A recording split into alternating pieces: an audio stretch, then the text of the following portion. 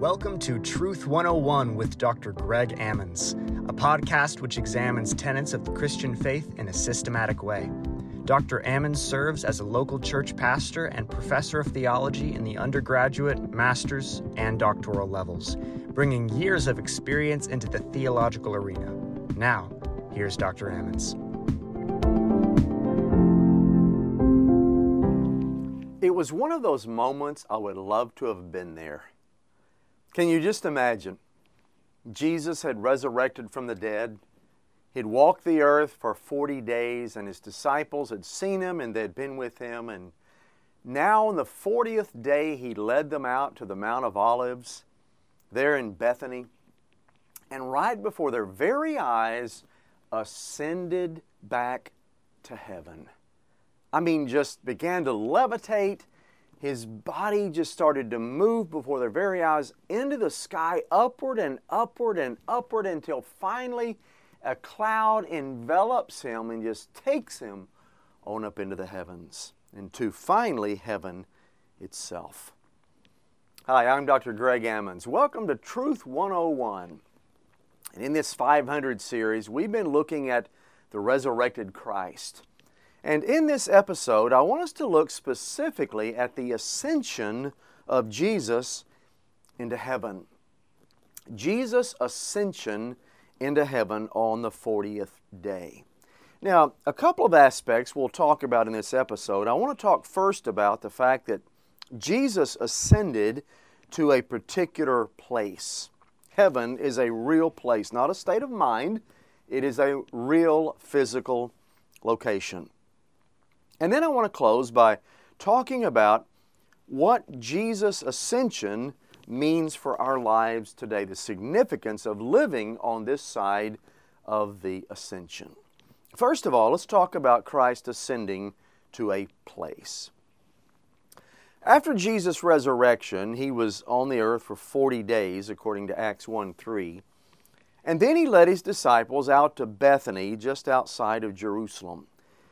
And the Bible said that He lifted up His hands and He blessed them. While He blessed them, He parted from them and was carried up into heaven, according to Luke 24:50 and 51. Now, a similar account is given by Luke in the opening section of Acts, chapter 1, verses 9 through 11. Listen to these verses. Quote, "And when He had said these things, as they were looking on, He was lifted up, and a cloud took Him out of their sight. And while they were gazing into heaven as He went, behold, two men stood by them in white robes, and said, 'Men of Galilee, why do you stand looking into heaven? This Jesus, who was taken up from you into heaven, will come in the same way as you saw Him go into heaven.'" End quote. Now, all of these narratives, the Acts 1:3, the Acts 1:9 through 11, and the Luke 24:50 and 51, all of these describe an event that is clearly designed to show to the disciples that Jesus went to a real particular place. He didn't suddenly disappear from them, never to be seen by them again. He gradually ascended as they were watching. And then a cloud, apparently the cloud of God's glory, took Him from their sight. But the angels immediately said that He would come back in the same way in which He had gone into heaven. So the fact that Jesus had a resurrection body that was subject to spatial limitations, it could only be in one place at one time, means that Jesus went somewhere when He ascended into heaven. He took that body somewhere with Him. He didn't just vanish or disappear. He took that body with Him to a place. Now, you know, it's really surprising to me that some evangelical theologians hesitate to affirm that heaven is a place, or that Jesus ascended to a definite location somewhere in the space-time universe.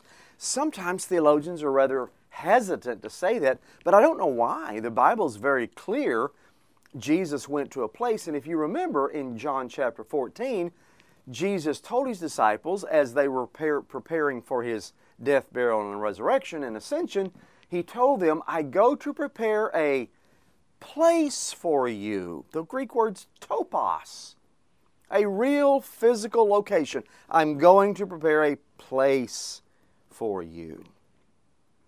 Now, admittedly, we cannot see where Jesus is right now. But that's not because He's passed into some ethereal state of being that has no location at all in the space-time universe. But rather, it's because our eyes are unable to see the unseen spiritual world that exists all around us. There are angels all around us, but we can't see them. Our eyes do not have the capacity to see them. In fact, Scripture talks about that. If you remember, Elisha was surrounded by an army of angels and chariots of fire protecting him from the Syrians at Dothan. But Elisha's servant was not able to see those angels until God opened his eyes so that he could see them.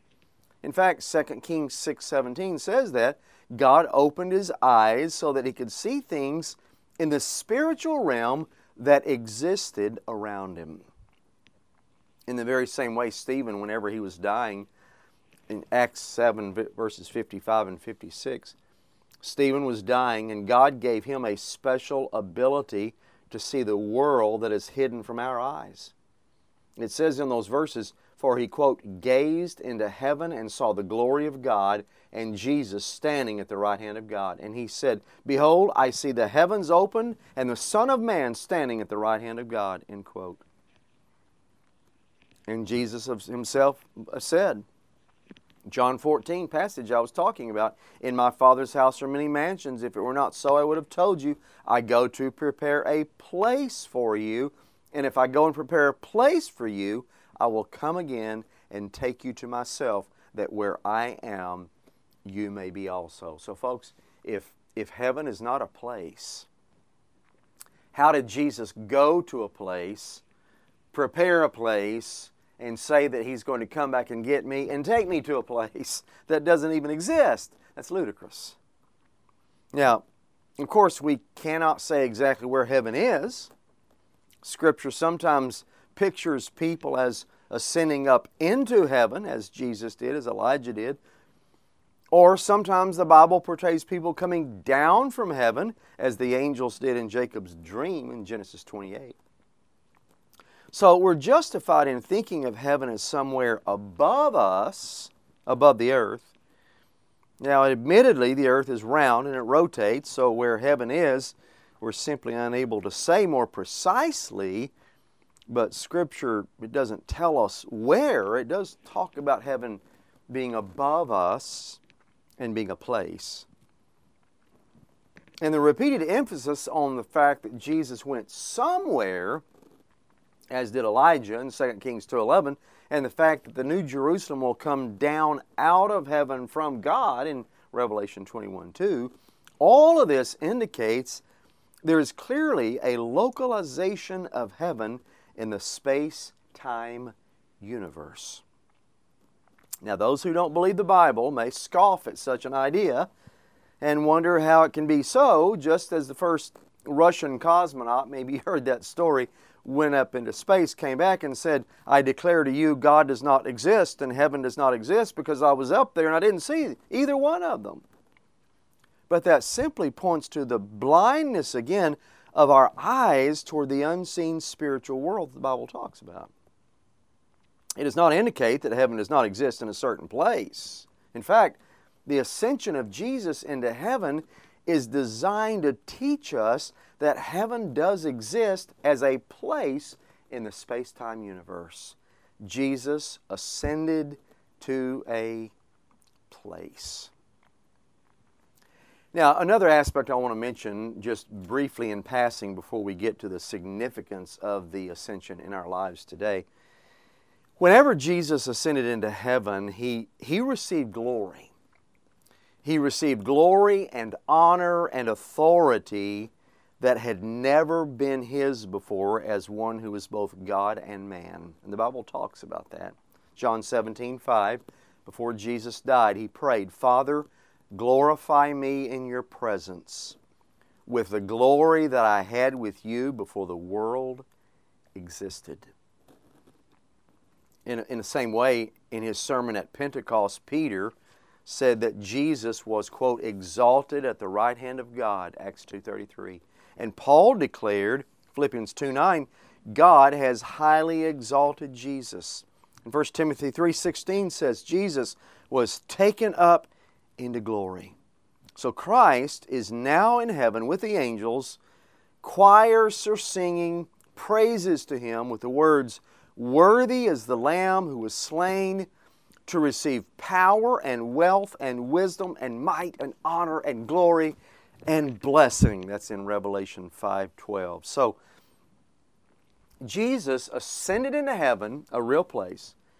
He received glory and honor and authority which had never been His before as the God-man, but now in heaven as both 100% God and 100% man receives glory and is worshiped in heaven as King of Kings and Lord of Lords. Now, I mentioned this in a Bible study recently here at First Baptist Church of Garland. We were going through Revelation. And it talks about the Son being worshiped as God in heaven. And you know, there are denominations and there are belief systems today who say that Jesus, He is not God. He's the Son of God, but He's not divine. He's not God in Himself. But if Revelation talks about Him being worshiped as God in heaven, that means that if He's not God, then idolatry is taking place in heaven. And we know that can't be.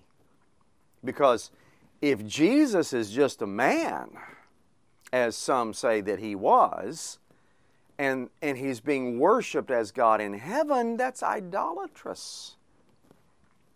So even the fact that Jesus is worshiped as God in heaven in Revelation points to the fact of His divinity, His deity. Christ is God and has all honor and glory and majesty and blessing in heaven. Now, let's talk about what does the ascension mean for us today. I'm a believer in Jesus Christ. I trusted Him at the age of 9 years old at my home church in Oklahoma. Been a believer since I was 9. What does the ascension of Jesus mean to me in my life?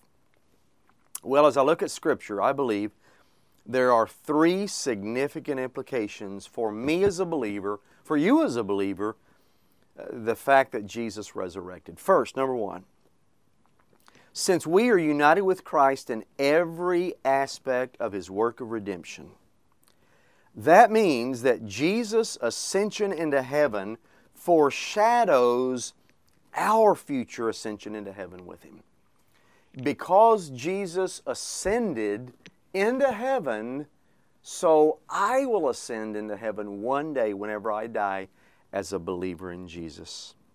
Jesus' ascension into heaven foreshadows this. In fact, 1 Thessalonians talks about it, chapter 4, verse 17. It says, "We who are alive, who are left, will be caught up together with them in the clouds to meet the Lord in the air. And so we will always be with the Lord."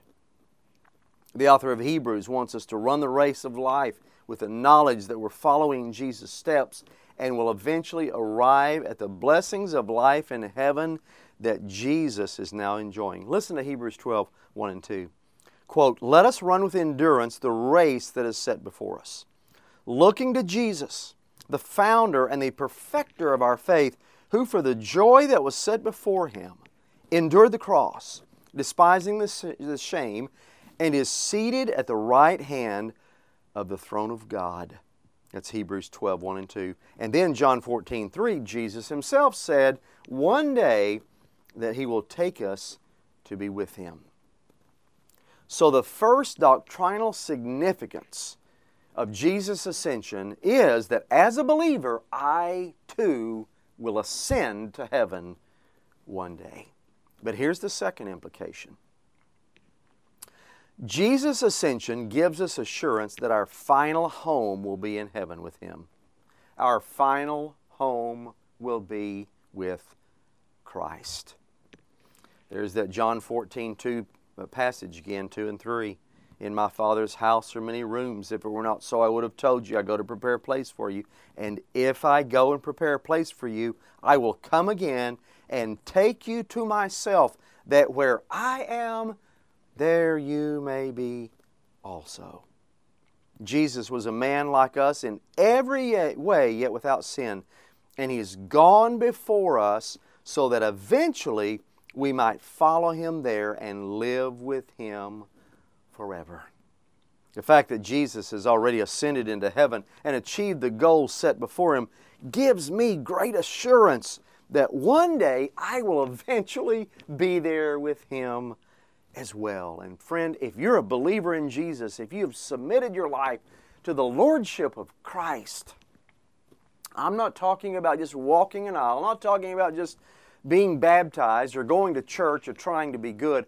I'm talking about a true transformation of your life that happened whenever you submitted your life to the Lordship of Christ. If you've done that, you will have a home in heaven. Your final home is going to be in heaven with Him. Praise God. That's the second significance of the ascension. But here's the third one.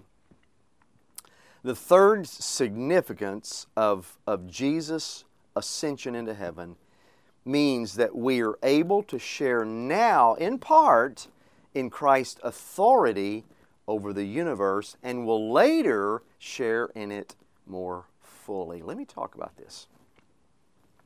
The Apostle Paul points to this fact whenever he says in Ephesians 2:6 that God raised us up with Christ and seated us in the heavenly places in Christ Jesus. Now, we're not physically present in heaven right now. We know that. We remain here on earth at the present time. But if Christ's session at God's right hand refers to His reception of authority, then the fact that God has made us to sit with Christ means that we share in some way in the authority Christ has. Authority to contend against the spiritual forces of evil in the heavenly places. Paul says that in Ephesians 6:12, and then again, actually the entire passage of 10 through 18 of Ephesians 6. And to do battle with weapons that have divine power to destroy strongholds, according to 2 Corinthians 10:4. So this sharing in Christ's authority over the universe will be made more fully our possession in the age to come. That's why Scripture talks about in 1 Corinthians 6:3, do you not know that we will judge angels? What does that look like? I mean, how will I be judging angels? Well, I have the authority of Christ.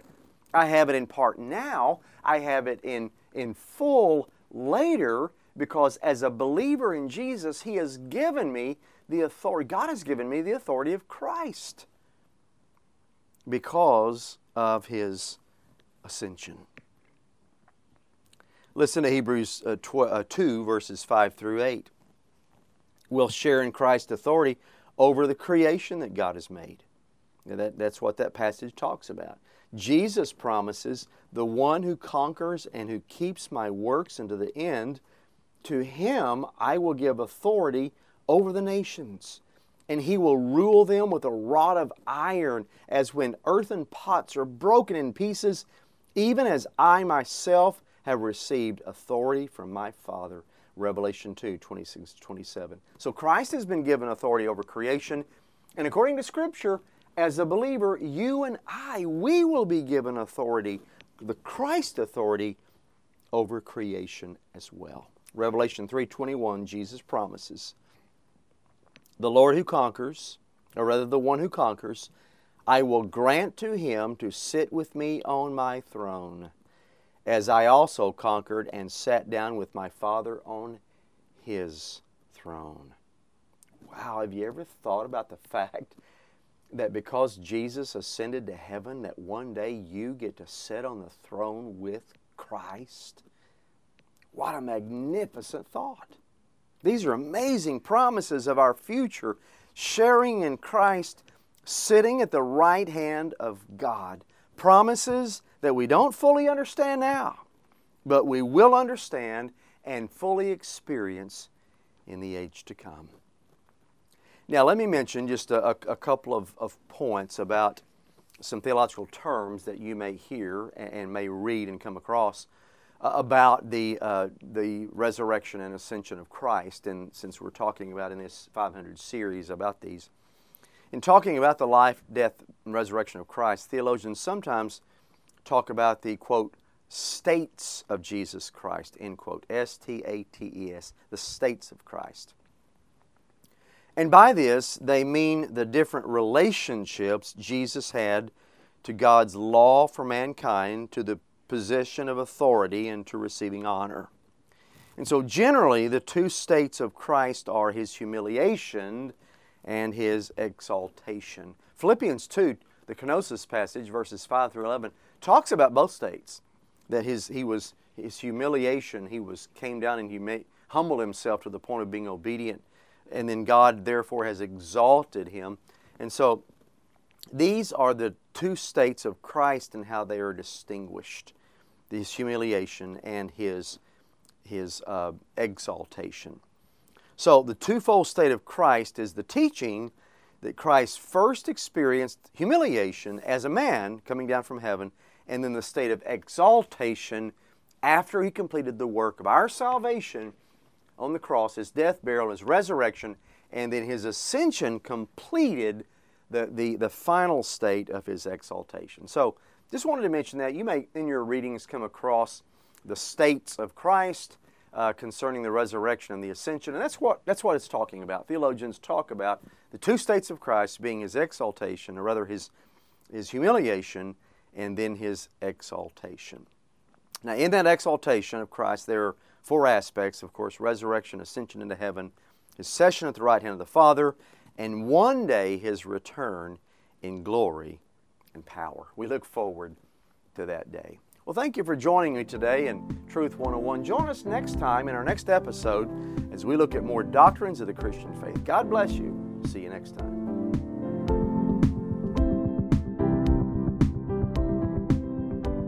You have been listening to Truth 101 with Dr. Greg Ammons.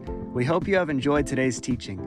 For more information on recent sermons by Dr. Ammons, go to www.fbcgarland.org and join us next time for Truth 101.